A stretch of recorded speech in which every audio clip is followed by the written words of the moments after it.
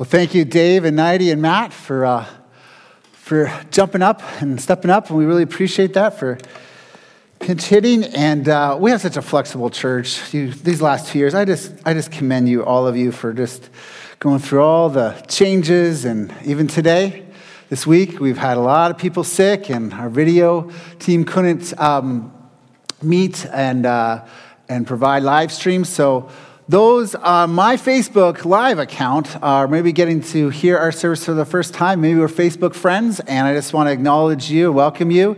And maybe today we've been friends, but I want to introduce you to my great friend, Jesus Christ. And maybe today you'll receive Christ as Lord and Savior. Well, who here has ever been discouraged? Almost every hand went up. Maybe some of you are so discouraged you can't even get your hand up. That's how rough it's been. It's pretty much unanimous. We all get discouraged from time to time. Things don't go as planned.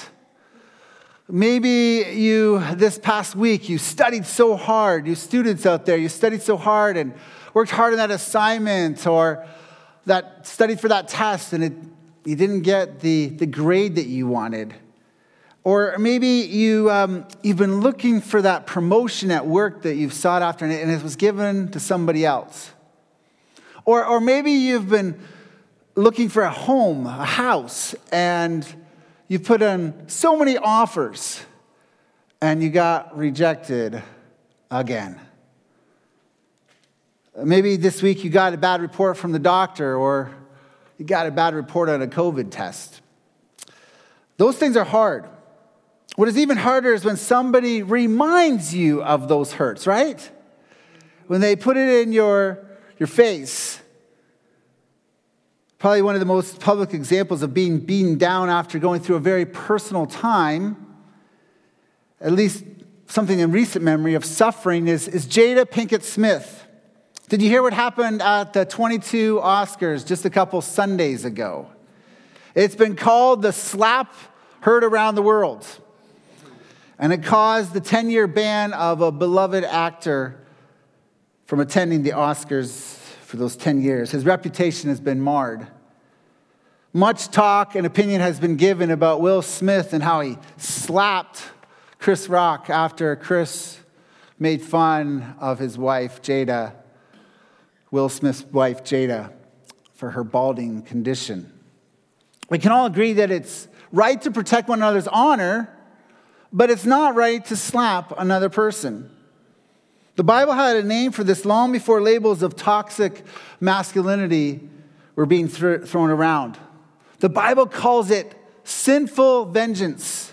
And we know we must leave vengeance in the hands of the Lord, because only God can execute perfect mercy and perfect justice. And I want to remind you today that nobody, absolutely nobody, gets away with anything yet. We start to feel discouraged. What I want to focus on from that night, from that Oscar night, is the warning Denzel Washington gave Will Smith just before Smith received his Oscar. And I quote, I read it to you. This is what Denzel Washington said: "At your highest moment, be careful. That's when the devil comes after you." This warning proved true because often the devil, also called the roaring lion in the Bible, waits until you're at the pinnacle of success, when you're fully exposed, when everybody's going to see you, and that's when he pounces. However, I will remind you that the lion, called the devil, will also come after you at your low moments, when you're weak and sick and alone. Job was alone. That's when Satan sent in his fourth wave of attacks on Job. The first wave was when Job was the richest and most righteous man in all of the East.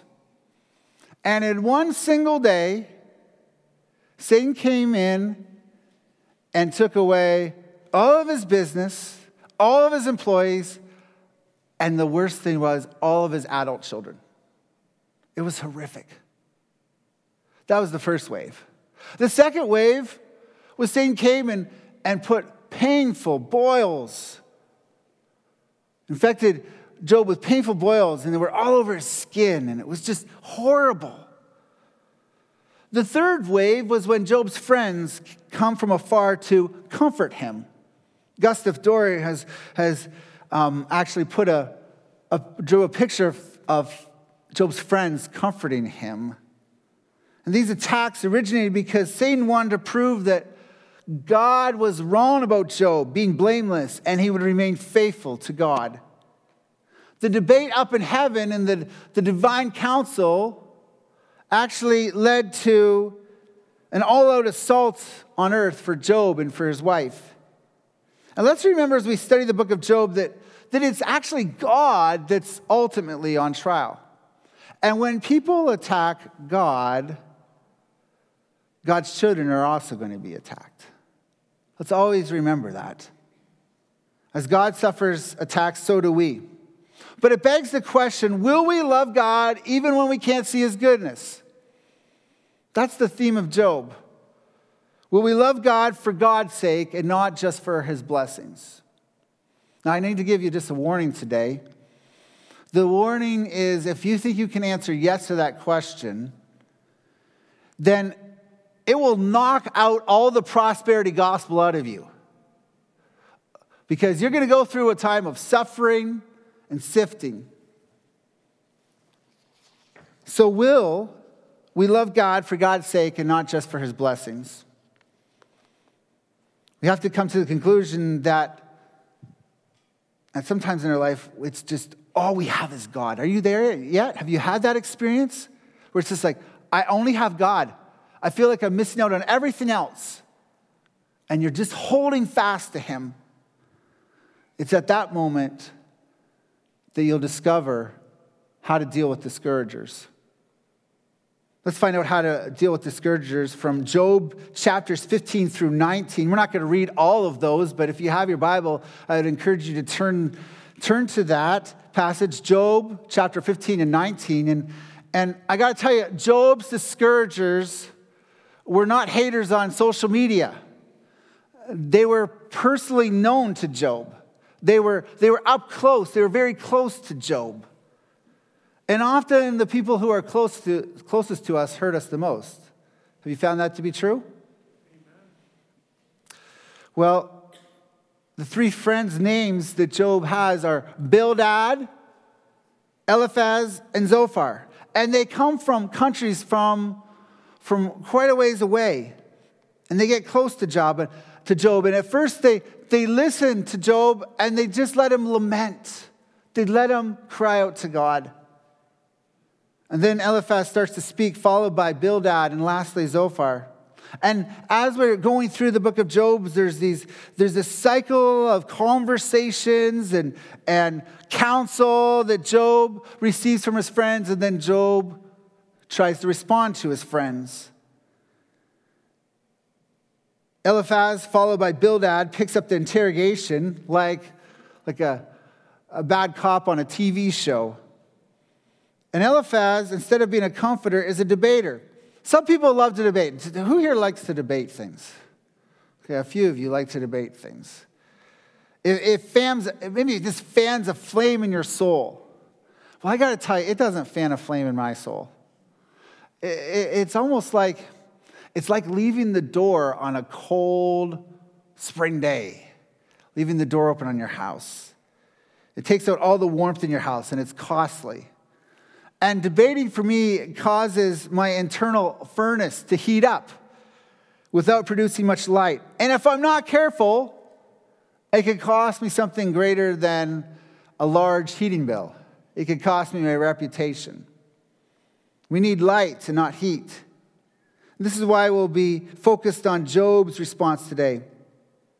I'm going to read Job's friends' attacks from particularly Job 15 and 18. And for the interest of time, then I'll unpack Job's responses. And I would encourage you this week that as you get ready for a small group, that you read all 5 chapters, Job 15 through 19. But if you would please stay with me for the reading of God's word, we're just going to read parts of Job 15, and then I'll jump to Job 18 today. So starting in verse 1 of Job chapter 15. Then Eliphaz the Temanite answered and said, should a wise man answer with windy knowledge and fill his belly with the east wind? Should he argue with unprofitable talk on words with which he can do no good? But you are doing away with the fear of God and hindering meditation before God. For your iniquity teaches your mouth, and you choose the tongue of the crafty. Your own mouth condemns you, and not I. Your own lips testify against you. Are you the first man who was born? Or were you brought forth before the hills?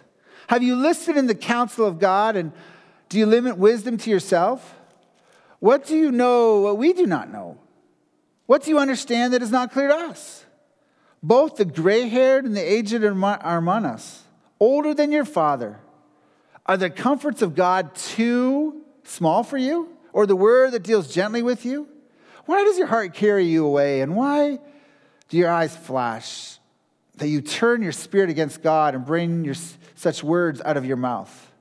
What is man that he can be pure? Or he who is born of woman that he can be righteous? Behold, God puts no trust in his holy ones, and the heavens are not pure in his sight. How much less one who is abominable and corrupt, a man who drinks injustice like water. So that's Eliphaz's attack on Job. Turn over to chapter 18, Job 18. I'm going to read the first 6 verses of Job 18. This one is from Bildad. Then Bildad the Shuhite answered and said, how long will you hunt for words? Consider, and then we will speak. Why are we counted as cattle? Why are we so stupid in your sight? You who tear yourself in your anger. Shall the earth be forsaken for you, or the rock be removed out of its place? Indeed, the light of the wicked is put out, and the flame of his fire does not shine. The light is dark in its tent, and his lamp above him is put out. Let's pray. God, I know somebody walk into this room and they're discouraged and being down. And Lord, you even know more about their situation than maybe even they do. You see what's really going on. God, I pray today that you would lift them up, that you would give them strength, you would give them hope, God, and they would do so as they look to your Son, Jesus. And we pray in his name. And God's people said, amen. You may be seated.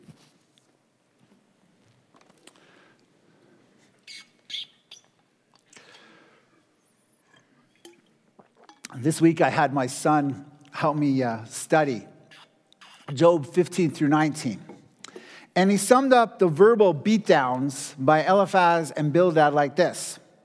Job, you're talking a lot of smack and you're acted whack. Now, if you have lost your ability to speak teenager, let me try to expand on that term because there's more than just that message. I want to remind us today that discouragers will attack our faithfulness. Discouragers will attack our faithfulness. Eliphaz accuses Job of not fearing God. Look again at Job 15. Do you see that? What it says in Job 15 verse 4? But you are doing away with the fear of God and hindering meditation before God. Eliphaz goes on to question Job's walk with God in verse 8. Have you listened in the counsel of God, and do you limit yourself to wisdom to yourself? That's why I think that Satan is behind Eliphaz's discouraging remarks. Satan, not Eliphaz, had actually been in the counsel of God. We know this from chapter 1. And Satan loves to attack our closeness to God. It's one of his favorites from his evil playbook. And he used it really at the beginning of human history. In Genesis chapter 3, verse 1. Remember what Satan, through the serpent, said to Eve? Did God really say? Did God really say? Sin tries to put a wedge in between God and his beloved children. Causes us to try to question God's word and wisdom in our lives. And it's like this. Satan Satan uses doubt, until finally that hook of discouragement in our life. Maybe this week you just got hammered by doubt. And you're pretty down, you're pretty discouraged. Eliphaz goes on to say, essentially, this is what he's saying. Job, if God doesn't even put trust in his holy ones, look at verse 15. God, if he doesn't even trust the divine counsel and his angels, why would he trust you, Job? You are so messed up. You think you're good. You think you're righteous. There's no one that's righteous, verse 14. No one born of a woman. What are you thinking? And so Eliphaz attacks Job's faithfulness. See, sometimes people will discourage us and attack us at our place of strength, of our faithfulness. It's Satan's way of getting us to overreact like a slap across the face at the Oscars, defending our spouse. The tactic of getting me to overreact has been used successfully on me by our enemy many times in my life, in ministry. And this is how it usually goes. Satan will try to attack me by having somebody question my theology. Because that is something that I so desperately want to have right. And I want to be accurate in. It's more important to me that I accurately proclaim God's word than even inspire you. I want to make sure that I'm delivering it correctly. And so when somebody questions my theology, I start to feel my dander get up.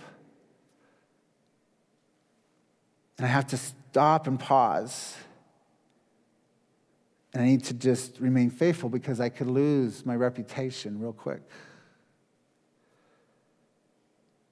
One of the repeated lessons in the book of Job, the book of wisdom, is that sound theology can be too narrowly applied or misapplied to the wrong person or situation. In other words, we may say something that's generally true. We're all have sinned, but not for this person. In this situation, this person is actually following God. And we look from out, we're seeing on the outside, and we just see them suffering and say, well, they must have done something really wicked. And so we misapply God's word into their life. What about you? What area have you been faithful in that the discouragers are attacking you right now? Discouragers will attack our faithfulness. But discouragers will not only attack our faithfulness, they will also accuse us of unfaithfulness. This is almost the opposite. They'll accuse us of unfaithfulness. This is the point of attack by Bildad, the other quote-unquote friend. And yet Bildad does this in an indirect way. He speaks in generalities. Have you ever met somebody who just speaks in generalities and you're trying to say, what do you really mean? Just speak plainly. Tell me what you really mean about this situation. Well, that's what we see in Job chapter 18, verse 5. It says, indeed, the light of the wicked is put out, and the flame of his fire does not shine. We see here Bildad is making a general comment about people, right? But he's hoping that Job will apply it to his life without being direct. But Bildad goes further than that. In fact, there's some verses I'm going to read to you in verses 7 through 11 that I didn't read earlier. So look again at Job 18, what Bildad says. He says about this wicked person, his strong steps are shortened, and his own schemes throw him down, for he is cast into a net by his own feet, and he walks on its mesh. A trap seizes him by the heel, and a snare lays hold of him. A rope is hidden for him in the ground, a trap for him in the path. And terrors frighten him on every side and chase him at his heels. Bible scholar Michael Klinnis explains traps should be normally focused on for animals. But in this case, those terrors are demonic or supernatural forces behind those traps. Demons are what is referred to as the terrors that frighten Job at every side. Those terrors that are what God promises to protect us from through the middle of the night in Psalm 91:5. And yet Job was surrounded. And Bildad's conclusion was that Job had sinned and given the devil a foothold in his life, to use and borrow the term from Ephesians chapter 4, verse 27. So just listen up. I want you to pay attention to this very carefully. Sometimes we might make accusations that people are unfaithful and therefore under the bonds of Satan. And Bildad makes this assumption. Look at, again, verse 14 of chapter 18. He is torn from the tent in which he trusted and is brought to the king of terrors. Who's the king of terrors? It's not the king of kings. It's not Jesus. It's Satan. And that's what Bildad's saying. He's saying, you know what? If you live in this unfaithful life, you are going to be brought to this king of terrors, and he's just going to destroy your life. See, Eliphaz thought Job was no longer fearing God, whereas Bildad thought that Job was fearing Satan. Bildad thought Job had lost his integrity because he wasn't being truthful. He wasn't being realistic with his life.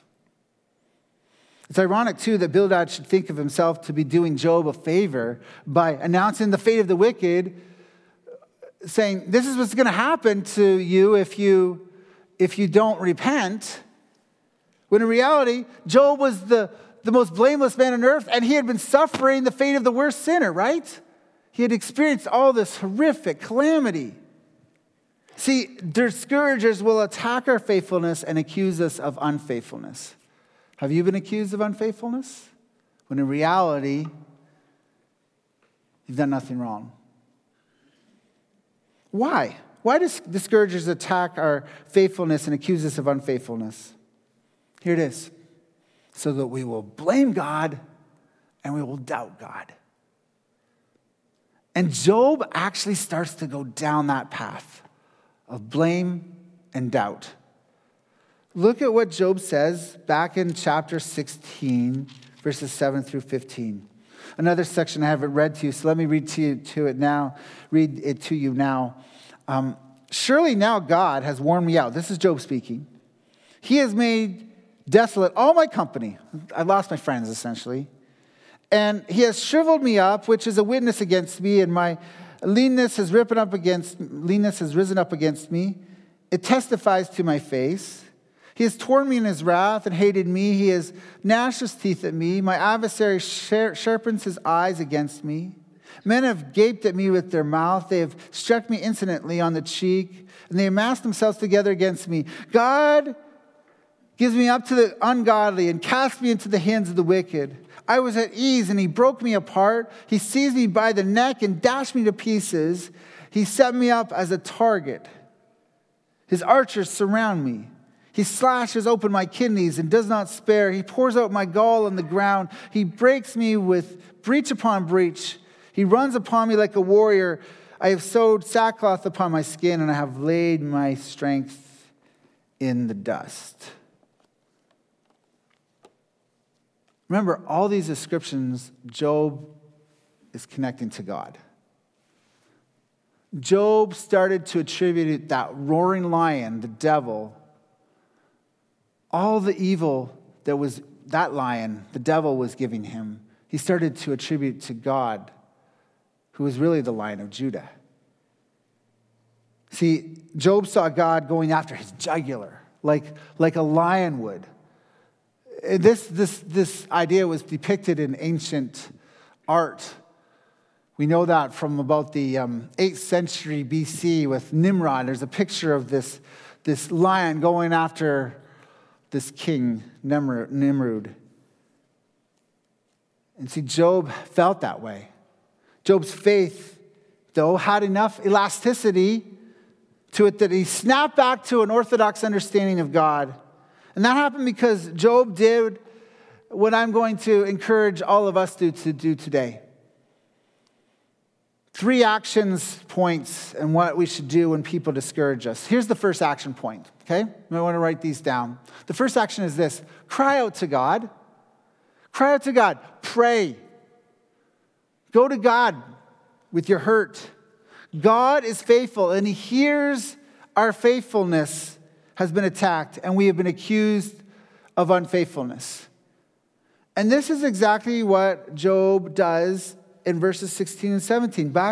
Look at chapter 16 again, verses 16 and 17. My face is red with weeping, Job says, and on my eyelids is deep with darkness. You ever been there? You ever been crying out to God?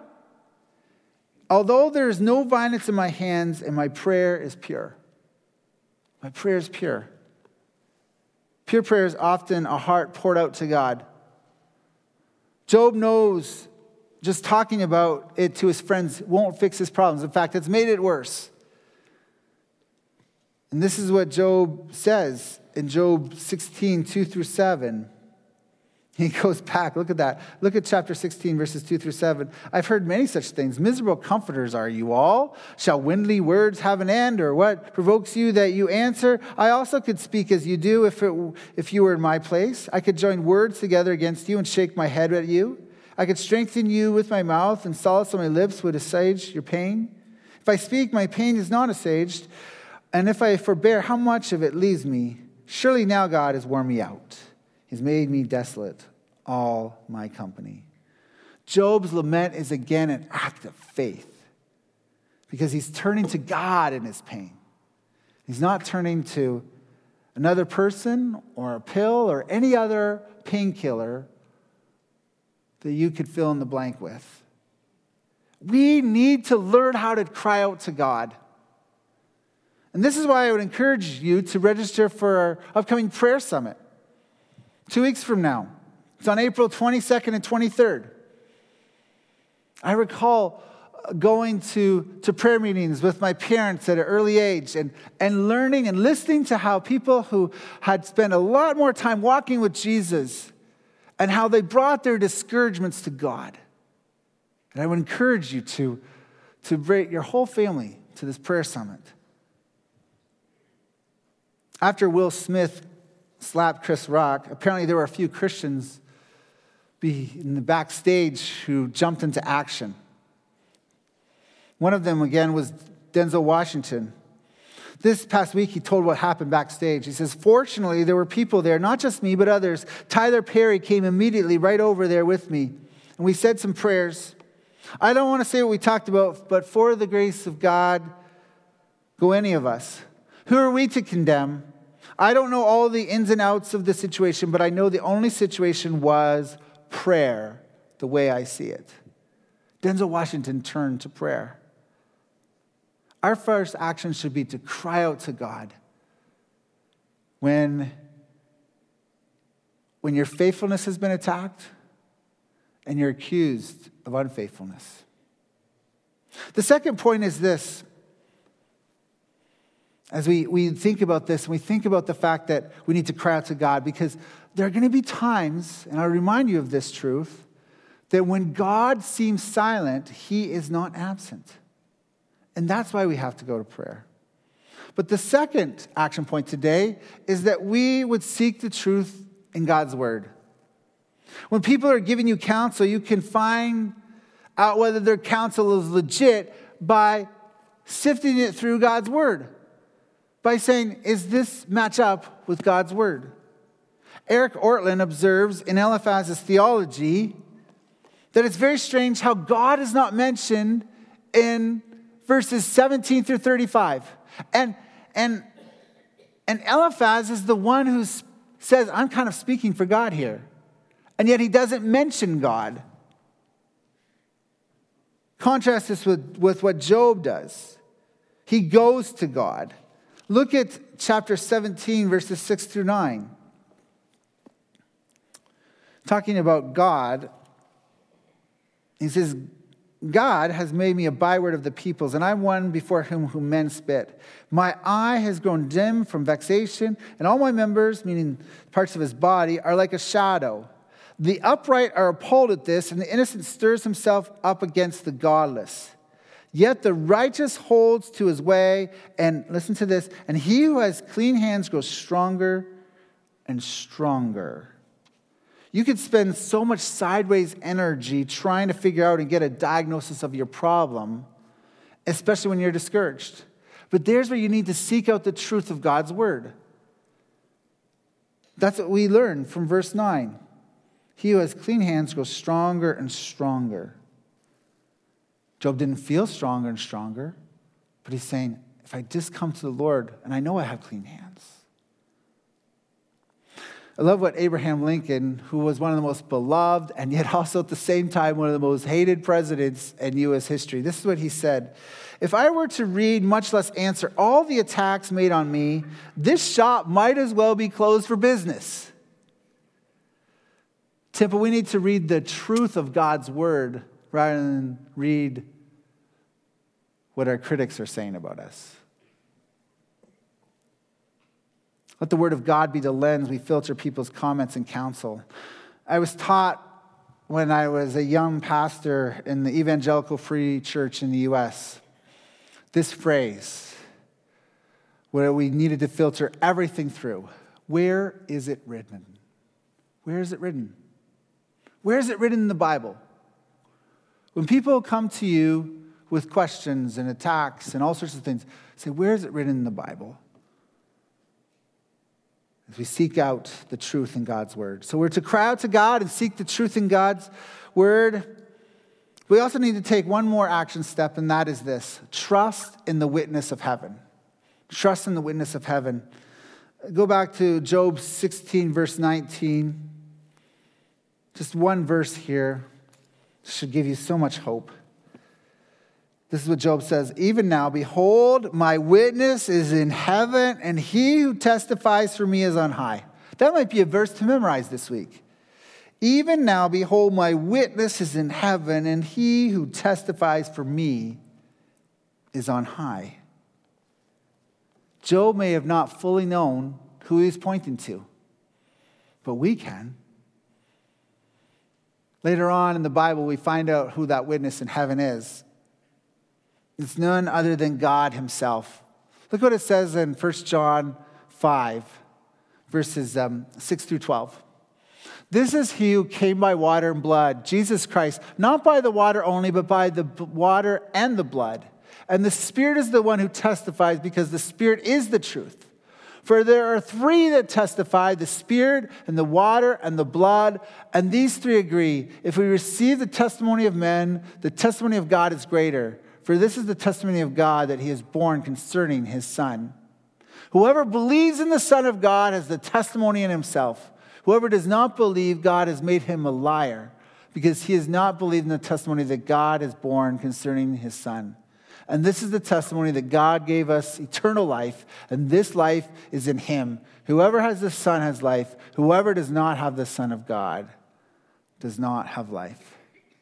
So the witness in heaven that Job hoped for was realized in God the Spirit, and in the water of Jesus' baptism, and at the blood of the cross of Jesus Christ.